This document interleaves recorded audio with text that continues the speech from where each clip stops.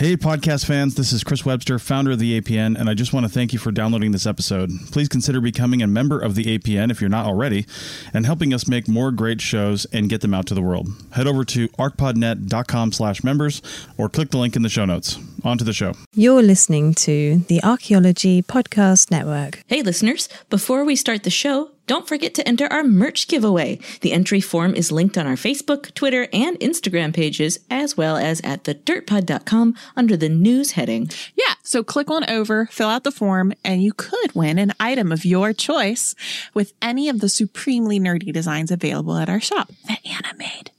We're also Thank you. We're also going to drop the form directly into the show notes, so you should be able to access it right from your podcatcher, like right now. Look at it. You can do it right now. It's so easy. Okay. Stop doing it because we got to do the show now. Pay attention.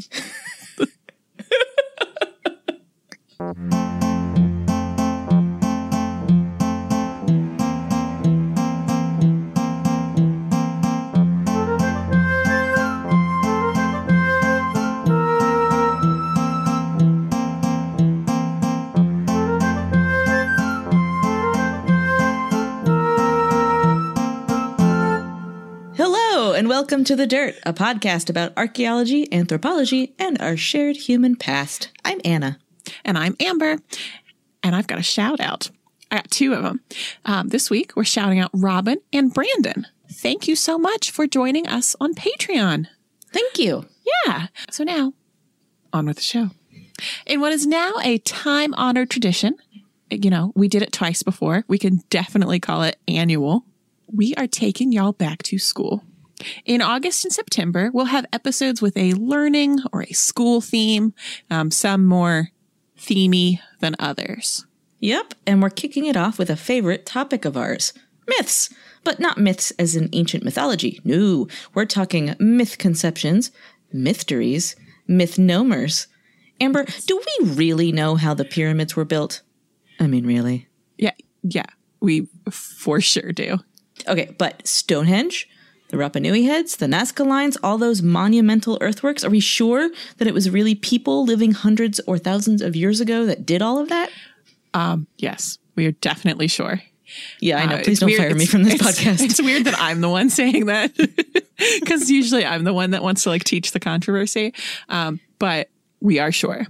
And we are here. We flipped the script. We sure did. We're here to share the evidence and the reasons why we're sure with you, dear listener. So let's start with the big one, or ones. The pyramids, the ones at Giza. We're going to talk about the pyramids at Giza. And so let's start with a very brief history of the pyramids at Giza. We are really for sure super going to do an episode on ancient Egypt one of these days. It's actually on the schedule now. But we don't want to put all of our canopic jars in one basket. Oh, that's better than what I had. Putting all our Egyptians in one basket. Who writes this?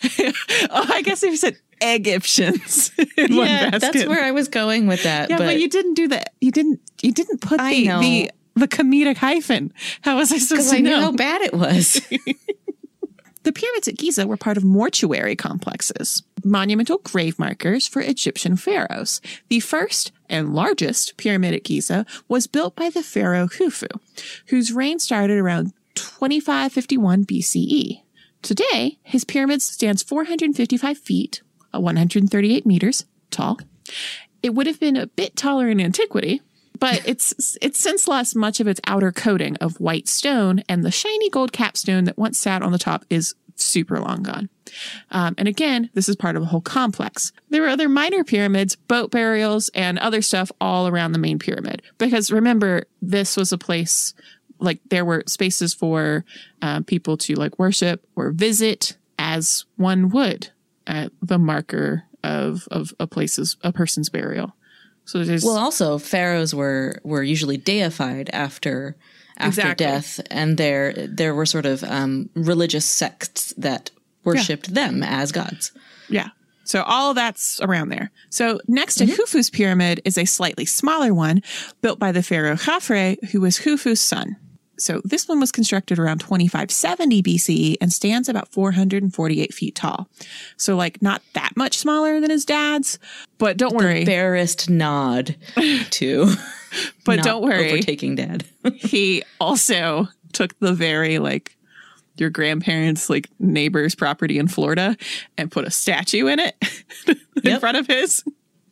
And so Khafre's pyramid is the one with the famous Sphinx statue adjoining it. The third main pyramid in Giza, again, there were lots of other little pyramids, workers' villages, and funerary temples, like everywhere. So they weren't just out in a field. The third pyramid was built for the pharaoh Menkaure around 2510 BCE. Compared to the other two, Menkaure's pyramid is positively restrained at a simple 215 feet tall.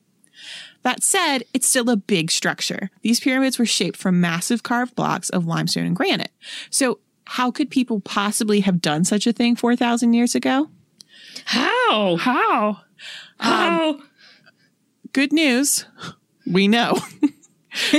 And we know because they wrote it all down and they left us evidence.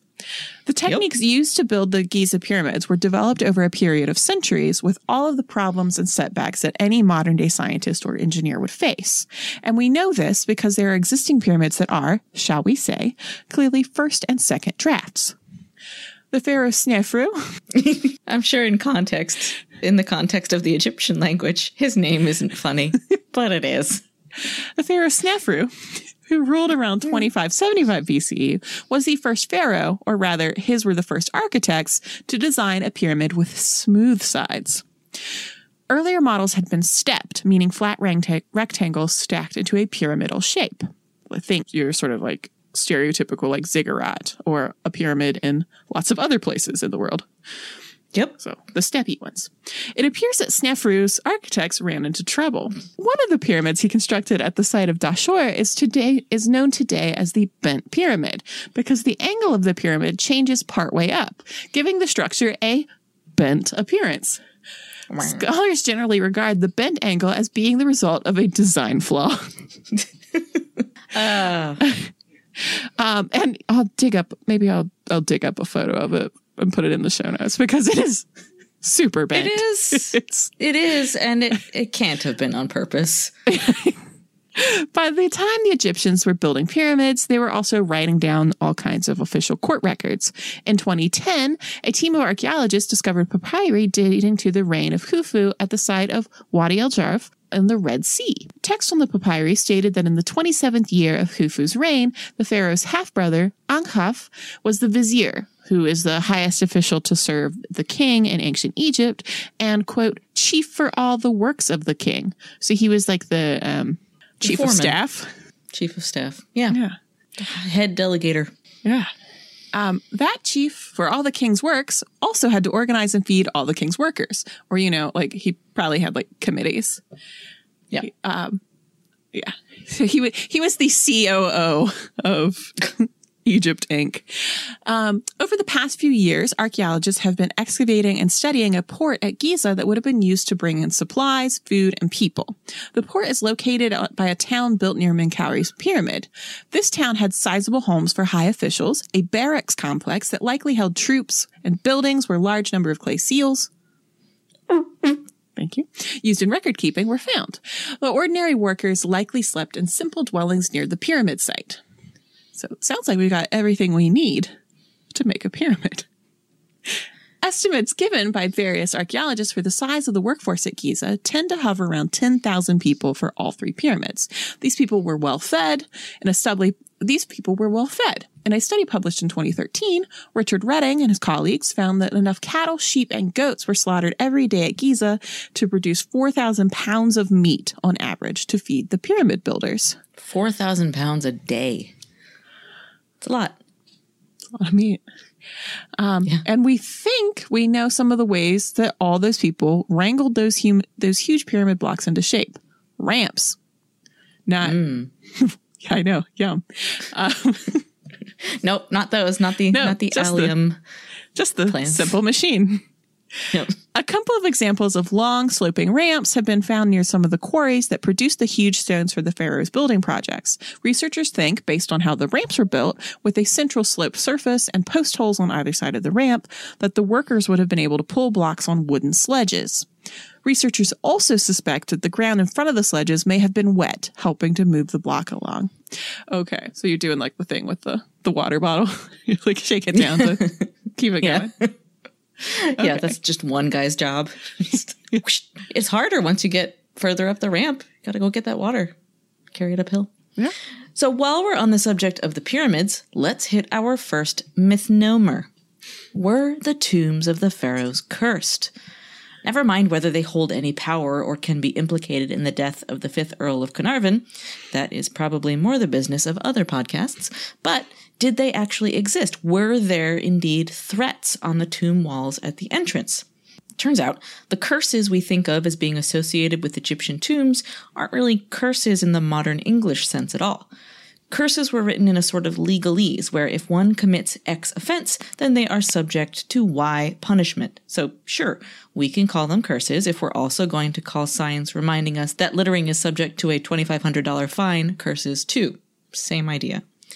The tomb of Penut warns would-be trespassers that doing so would render them, quote, miserable, while others suggest that disturbing the dead may result in missing out on a pleasant afterlife. This very, it's a nice afterlife you have here. It would be a shame if anything happened to prevent you from reaching it.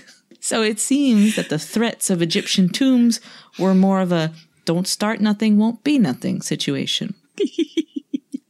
According to Dr. Dan Porter of the National Museums, Scotland, there is an example of a tomb curse in their collection. An Egyptian tomb curse, not a Scottish one, which he describes thusly, quote, there is an inscription on a piece of limestone which provides another insight into the ancient Egyptian desire for the tomb to survive intact. The stone, which is around the size of a few bricks, was covered... What? The stone, which is around the size of a few other blocks of stone... Okay. Was covered with a light wash. I think he's describing it in terms of like contemporary masonry Contemporary bricks. building bricks? Okay. Yeah. Okay. I feel very attached to Dr. Dan Porter after reading one blog entry from so I just I gotta jump to his defense. The ancient Egyptian desire for the tomb to survive intact. Yes. A piece of that tomb is sitting in Scotland. Yeah. Yeah. Oh. Looks like you just played yourself, Dr. Dan Porter. So the brick-sized stone was covered with a light wash to provide a clean surface for the inscription. Dated to between approximately 1295 to 1069 BCE, the 15 lines of the inscription implore visitors to the tomb in which it was placed to behave correctly. It was a museum sign, to behave correctly. In a similar way to traditional inscriptions which ask for visitors to give offerings. It's also a museum sign. Please donate. The inscription is written in a script called hieratic, which was a shorthand form of Egyptian writing. To share this with you, I have translated it below. Oh, maybe I can fiddle with the sound here so I can make my voice all cursy and echoey. Maybe I won't do that. For like a really bland curse. Yeah. It opens... It is to you that I speak, all people who will find this tomb passage. The visitors are then warned, watch out not to take even a pebble from within it outside. If you find this stone, you shall not transgress against it. They are also reminded of the power of the deceased, who are referred to as gods. Indeed, the gods, since the time of prehistory? Is that a person? I don't know. Okay. Indeed, the gods since the time of those who rest in the midst of the mountains gain strength every day, even though their pebbles are dragged away. Oh, I like that. The reader is encouraged to find their own space to build their tomb and not encroach upon others. Go build your own tomb. Look for a place worthy of yourselves and rest in it, and do not constrict gods in their own houses, as every man is happy in his place and every man is glad in his house. The inscription ends with a final warning on behalf of the deified dead, written emphatically. As for he who will be sound, beware of forcefully removing this stone from its place. As for he who covers it in its place, great lords of the West will reproach him very, very, very, very, very, very, very, very much. There are no threats of death or of spiritual vengeance. Instead, we see a well-written appeal towards good behavior, which would help protect the tomb and honor the memory of the deceased, though perhaps the mummy's gentle reproach isn't quite as snappy or headline-grabbing. So says Dan Porter. Isn't that fun? Thanks, That Dr. is fun. Dan Porter. It's very, very polite and orderly. Yeah, and also... Clearly didn't work. Which just... How rude. Yeah. That's my take on the centuries of looting of antiquities. Yeah. How rude. How rude. Well, let's take a quick ad break and then we'll get back to some mytheries. It's Chris Webster again. If you haven't checked out our new parent website, kulturomedia.com, then please do. Kulturo is spelled Kulturo, and it's where we promote all of our live events. We've got one coming up in November. Check it out over at Kulturo when it gets posted. If it's already happened and you're hearing this, then as a member, you can go to your member pages and see the event recording. Our live events are always free, but you have to show up during the event to see it. So that's kulturomedia.com for all our live events and more. kulturomedia.com.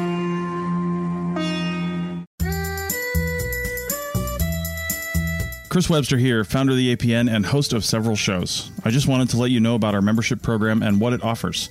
Members of the APN get, for just $7.99 a month, or cheaper if you pay for the year, ad-free episodes so you don't have to listen to me on the breaks, membership in our Slack team so you can continue the conversation with hosts and other members, and exclusive access to any of our live event recordings. Live events are always free, but you only get to watch the recording if you're a member. So head over to arcpodnet.com/members for more info and to become a member. Our podcasts are always free, but this is just a little something extra and it really helps us out. That's arcpodnet.com/members. Yeah, so we're back and let's get into the mysteries of construction once again. This time with the latest installment of the recurring saga. Did we just figure out Stonehenge? Emphasis mine. So this comes to us from the New York Times, writer Franz Liszt. Not Franz Liszt. I got really excited. No, yeah, the ghost of Franz Liszt wrote this op-ed piece. It's not an op-ed piece. It isn't. Lidzomania.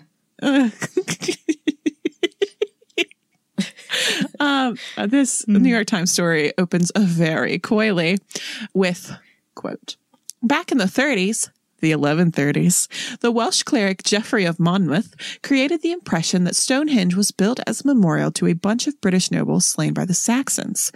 Geoffrey tells us that Merlin, the wizard of Arthurian legend, was enlisted to move a ring of giant mystical stones from Mount Kilarus in Ireland to what is commonly believed to be Salisbury Plain, a chalk plateau in southern England where Stonehenge is located. Back in the 50s, the 1950s, a chunk of rock went missing from the magical tumble of megaliths that now compose Stonehenge. The chunk, a 3.5-foot cylindrical core, had been drilled out of one of the site's massive sarsen stones during repairs and taken home by an employee of the diamond cutting firm that carried out the work. Intrigue. The core, recently repatriated after 60 years, turned out to be pivotal to an academic paper published on Wednesday in the journal Science Advances. The study pinpointed the source of the sarsens, a mystery that has long bedeviled geologists and archaeologists. Two kinds of stones make up the roughly 5,000-year-old monument known as Stonehenge. A smaller inner horseshoe consists of 2 to 4 ton blocks of varied geology called bluestone after the bluish-gray hue they have when wet or freshly broken. The sarsens It's a lot of S's in one little phrase. This is a sibilant-heavy sentence. The sarsens, sandstone slabs that weigh 20 tons on average, form Stonehenge's enormous central horseshoe, the uprights and lintels of the ragged outer circle, as well as the outlying heel stone, slaughter stone, and station stones. And so these are very much the names given to these stones long after they were in use by people who fancied the site to be the mystical home of, like, druids and stuff. So, yeah. Geologists determined nearly a century ago that the bluestones were dragged, carried, or rolled to Stonehenge from somewhere in the Presley Hills in western Wales, some 180 miles away. Last year, a team of archaeologists led by Michael Parker Pearson of the University College London revealed evidence of the exact location of two of the quarries.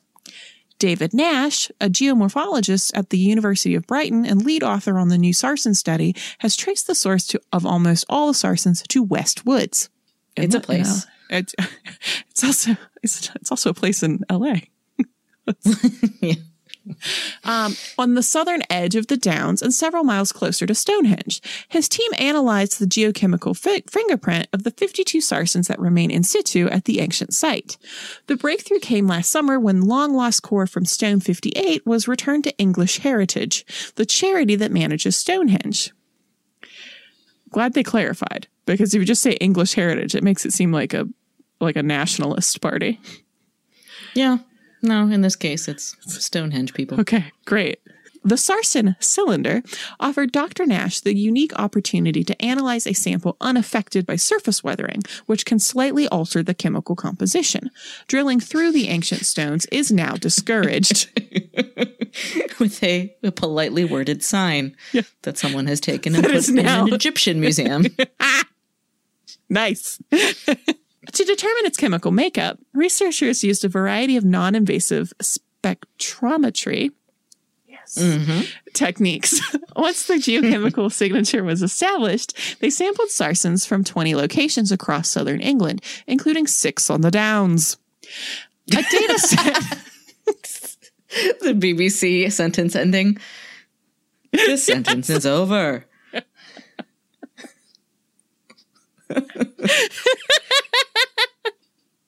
Sorry. A data set comparison resulted in a single match, West Woods, a location about 15 miles from Stonehenge. So that article goes on for a bit and then ends on 2 very labored jokes, which it's something if we're calling them out as such.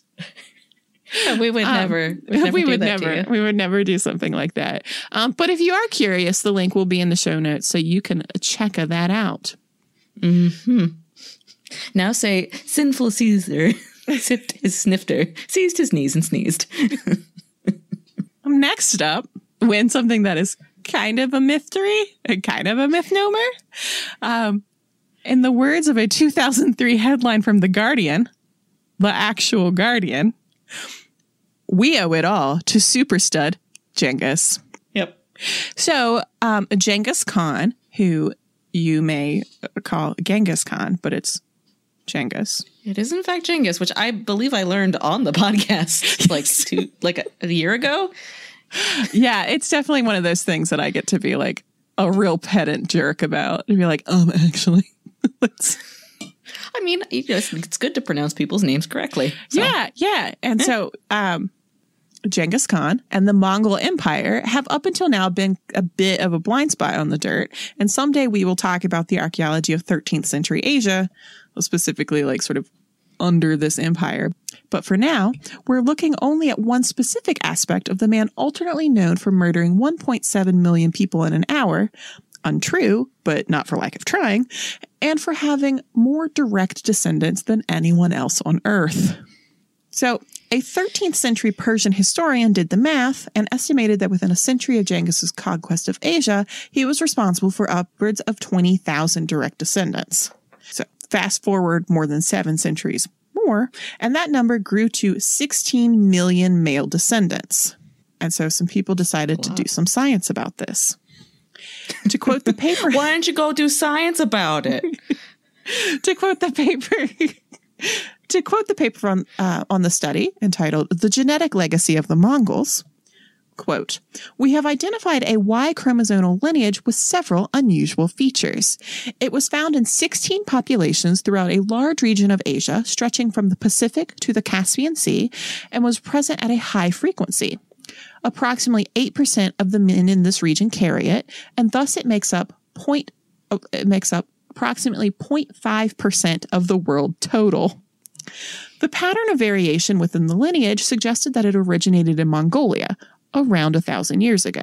Such a rapid spread cannot have occurred by chance. It must have been the result of selection. The lineage is carried by likely male line descendants of Genghis Khan, and we therefore propose that it has spread by a novel form of social selection resulting from their behavior. I mean, End quote. So that is so many people. It's very many people. So that, yeah. And yet, to say that Genghis is the only person in human history to spread his Y chromosomes around enough to have a noticeable impact on today's human population is, you guessed it, not true. What? I know. In 2015, a team of researchers put forward a list of 10 genetic legacies that just won't quit. They argued that while many people have lots of children, in order to really get somewhere in cultivating a lineage, it's important for those children to have lots of children and for those descendants to fan out over a large geographic region. That's one of the keys of Genghis Khan's genetic success. But who were these other guys? Who is he? I'm not going to go through like all of them because I couldn't find all of them. It's a lot. Yeah. It's a lot. Also, so yeah. I'm going to highlight 2. Okay. The list includes Gyeokanga, the grandfather of the founder of the Qing dynasty, who is thought to have 1.5 million direct male descendants, mostly in northeastern China. And so, it's so many people. With that, in that lineage's case, there are like genetic traits that do not exist in the Han Chinese population, but they do exist in a couple minority ethnic populations in northeastern China, and they all seem to stem from that guy. And another is a member of the O'Neill dynasty of 5th century CE Ireland. So Ireland has a very strong and very old tradition of patrilineal surnames, and there's probably an overlap between the surname O'Neill and direct descendants of this dynasty. So this is like Neil of the 9 Hostages. Okay. That one. Yes, Neil of the 9 Hostages, yes. But the researchers did more than just consult the phone book. And in 2006, a study published in the American Journal of Human Genetics entitled A Y Chromosome Signature of Hegemony in Gaelic Ireland says, quote, the fact that about 1 in 5 males sampled in northwestern Ireland is likely a patrilineal descendant of a single early medieval ancestor is a powerful illustration of the potential link between prolificacy and power, and of how Y chromosome phylogeography can be influenced by social selection, end quote. 1 in 5. Yeah. 1 in 5. Okay, so, yeah, and one of the main things that's probably contributing to these sort of select few having so many offspring is it seems like these were people in power, and that is where, you know, your descendants are more likely to survive simply because you have the stuff. You have access to whatever medical care is available at the time. You have access to food and, you know, better living conditions. And also you have, you also are more likely to have access to something that can be inherited. Yeah. So having an heir is important. Yeah. And tracked. Yeah. Kind of so yeah, 1 in 5. 1 in 5. Think about that. So we're going to take a short break, but you go think about that.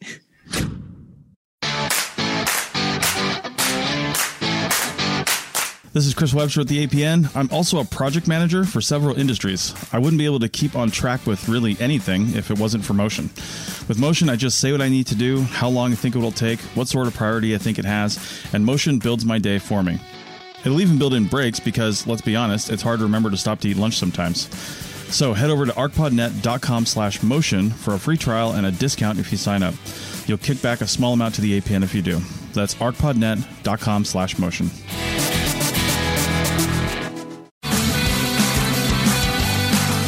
Hey fans of APN podcasts, we've got lots of designs over at our TeePublic store. Every purchase helps out the APN with a few cents back to us. Check out the high-quality t-shirts, stickers, phone cases, coffee mugs, and a lot more. There are lots of colors to choose from in most of those items, and TeePublic often runs 30% discounts. So check out the store at arcpodnet.com/shop. That's arcpodnet.com/shop, and click on the link. We're back. Did you think about it? We've thought about that. I did. Yeah. The other thing I'm thinking about, because it won't stop rattling around in my brain, is something I saw on Twitter this morning. Oh, no. And it was someone's... it's not bad. It's funny. We don't look at the same Twitter. It was just someone asking if people would still come to their talks if they pronounced testosterone like an Italian pastry. Testosterone. So it's very unfair of me to take this joke and to not credit it to the person who made it. So this is Sarah Winicki, and they're at SKWINNICKI on Twitter. So Sarah said funny things, and I liked it. All right. So our Australian listeners probably know that this year marks the 250th anniversary of British explorer and naval captain James Cook showing up and bopping along the coast of what is today Australia.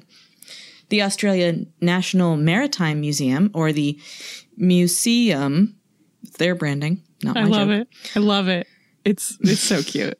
Well, the Museum published a great article correcting myths about the man that most certainly didn't discover the continent, which we will include in the show notes.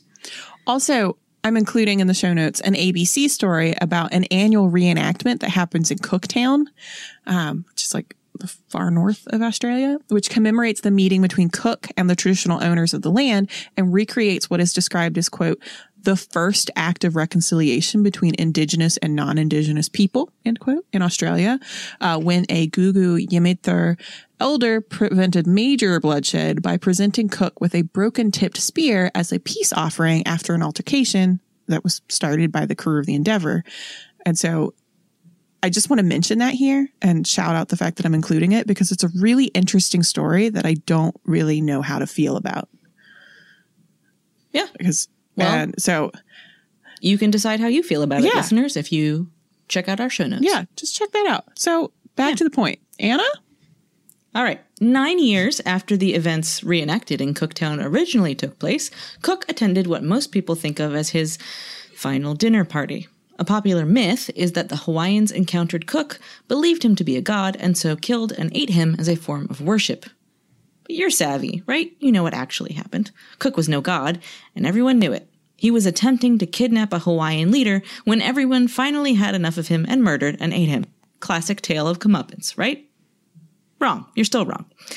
While Cook was indeed killed during an attack on the king during his second visit to the Hawaiian Islands, the story around his demise is much more interesting and does not at all involve eating him. Professor of Hawaiian history Lilikala Ke Kame'elehiwa describes the story like so. Quote, Cook eventually came round to moor in the sheltered bay of Kealakekua, literally the pathway of the gods, in January 1779, where coincidentally the god Lono, a god of peace, returned annually from Tahiti to bring fertility to the people.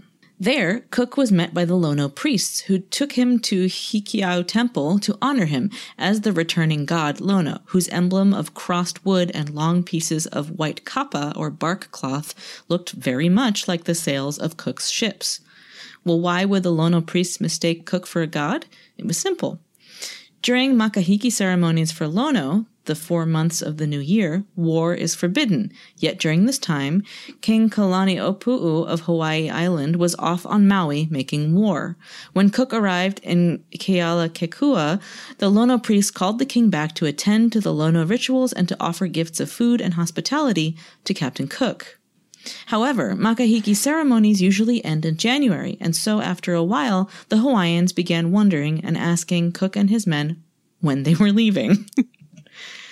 Fish and visitors spoil after 7 days.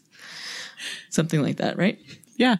Finally, Cook left Kealakekua, but a day later, off the coast of Kauai, Cook encountered a storm that broke the mast of the Endeavour. He limped back to Kealakekua. Lono was supposed to be able to control the winds. So what kind of god gets a broken mast? What's the deal? No. Folks soon began to wonder, was Cook really Lono? After all, he didn't speak our language, and he didn't bathe every day, which is an absolute Hawaiian requirement. Was he an imposter? God, white people are so gross.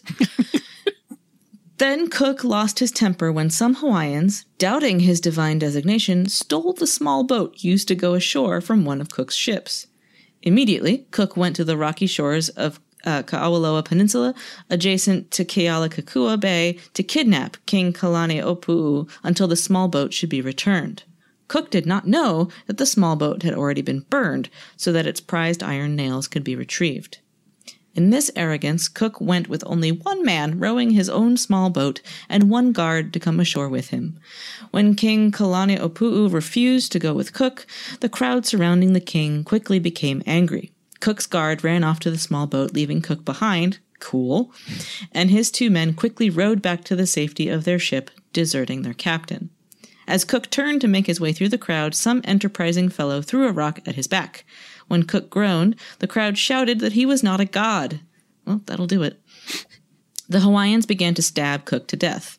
Many Hawaiian families still claim the honor today. While it turned out that Cook was not a god, it was evident that with 2 large ships, he was certainly a high chief of some sort. Tradition demanded that his body be dismembered and the bones be put into a Senate casket. Sennit, not the governing body, Senate. The Lono priest took Cook's hands and his buttocks, wrapped in ceremonial kapa cloth, to his ship. Cook's men were horrified at the bloody bits and asked, "Oh my God, did you eat him?" To which the Lono priest replied, "Why? Is that what you do? Do you eat your dead?" Hence the foolish rumor began. Isn't that great? I mean, wasn't that like a real, like, thank you. It's really well written, and it's good to know. It's very, So it's just like something that's written very accessibly. I love finding little things like this on the internet. So that was on the National Indigenous Television Network's website, which is part of like the Australian state broadcasting service. So it's like their PBS. They have a sort of a network. That's awesome. Under their PBS that's just like on like Indigenous viewpoints. And so it's largely like Aboriginal Australian and Torres Strait Islanders, but it also has like more broadly like Indigenous perspectives. Very cool. Yeah. And so that professor like wrote a special piece for February 14th. Being like, which is, I was like, for Valentine. That's the day. That's Cook's landing day. So let's end this episode on a brighter note with one last mythnomer, the Dark Ages. Let's really pep it up. So I think we've definitely discussed the phantom time hypothesis before, which argues that part of the Dark Ages didn't even happen and that Charlemagne didn't exist. So right now, as we're recording this, we're actually in the year 1723. Feels like it. So that's not the case, actually. But we covered that in our in Chronica, I think, when we talked about ages. Okay. And time. Yeah, okay. Yeah, maybe I think we did cover it in Chronica. So while that may not be the case, the conspiracy historiographer that came up with it isn't all that far behind much of the driving force behind calling it the Dark Ages to begin with. Granted, contemporary historians of Western Europe don't use that term anymore and instead refer to it as perhaps the Migration period or the early Middle Ages. So the term Dark Ages was coined by Petrarch, or Francesco Petrarco, a 14th century Italian guy at whose feet I lay the blame for having to learn about Cicero in school. Because he personally rediscovered a ton of Cicero's letters and essays. So thanks, Frank. Yeah. So Petrarch was a bit of a classical fanboy, and he felt that the time he inhabited was ignorant and backwards relative to the light of the classical world. Things just hadn't been the same since the collapse of the Roman Empire.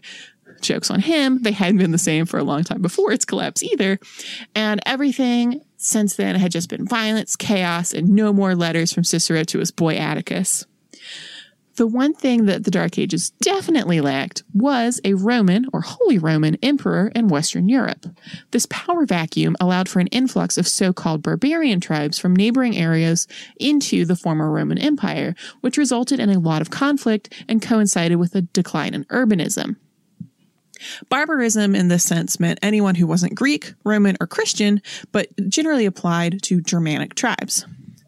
So, as for the processes by which an age can gradually go dark, let's hear from Simon Wender, the author of Lotharingia, a personal history of Europe's lost country, which was excerpted on LitHub, and I really recommend that you go read it.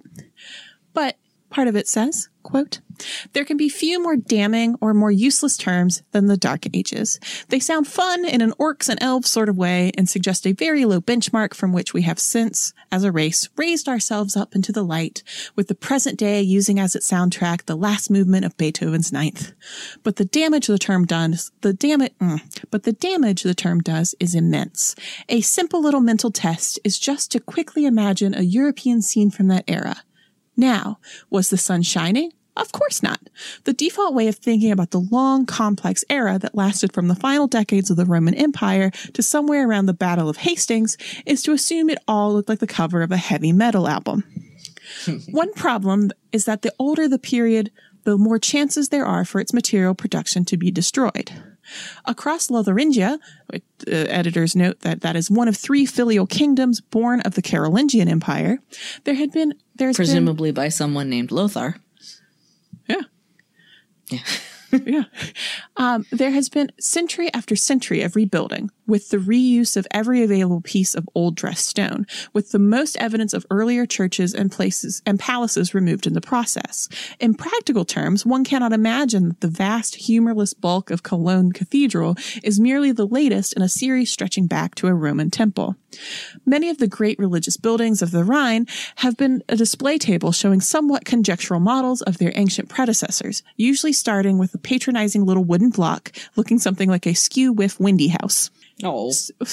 So great is the weight of the Dark Ages on our shoulders that it is almost impossible not to think of the makers of this wonky church slithering about on the mud floor, cursing the way the roof was leaking and how nobody could design a door that shut properly, resigned to the occasional fiasco when the walls would simply fall in on the gurning, fur-clad, battle-axe-wielding communicants. In practice, these now In practice, these now non-existent buildings would have been extremely beautiful, drawing on Roman and Byzantine models and stuffed with all kinds of wonderful stuff from the Roman Empire, which now no longer exists. This is the related problem suffered by the Dark Ages. Our towns often occupy exactly the same sites as they did then, the same river crossing, the same harbor, and are built on top of them. But there have been simply innumerable points at which older material has been destroyed. There's probably some rough mathematical calculation about how each passing century lowers your chance of anything much surviving at all. The famous fat boy of 1666, who was meant to be watching the baker's oven, but instead gorged on pies, fell asleep, and as a result burned down London, is only one of an elite group who caused mayhem through their momentary inattention over the centuries. So that's the end of that quote, but it's a longer excerpt on LitHub and they have a link to the book itself, which came out last year. But I thought we could end there with a little reminder that everything we find or read from the past is not just a matter of preservation, but also luck. And that just because you don't know what happened in a certain place or at a certain time doesn't suggest in the slightest that nothing happened. See, it was bright. It was a bright note. It was. No, I just was chuckling at the fact that we were brightening things up by going to the Dark Ages, which I suppose reflects the very problem with calling them the Dark Ages. Yeah, pick up the phone at Simon. It's like, did you read my book? Well, thank you for listening. We will be back in your ears soon with new episodes, which you can find on Apple Podcasts, Spotify, Google Play, or wherever else you like to listen. And don't forget to sign up for our merch giveaway, and you can find the link to the form on Facebook, where we're just The Dirt Podcast, on Twitter, @Dirt Podcast, and on Instagram, @TheDirtPod. Yeah, and it's over on our website where everything else is, thedirtpod.com. And if you're listening to this on the day it comes out, you got about a week left to enter. Yeah, so sign up. You might win something, and then we get to send you a nerdy shirt or mug or hat or whatever you choose. Whatever you choose. I mean, it's up to you. Stuff from our website. I mean, you have limited options, but they're yours. It's multiple choice. It's not an essay. Yeah, definitely not an essay. Can't read those. Nope. Who has the time? Not me. Not me. Too busy making podcasts. We love you. Goodbye. Bye.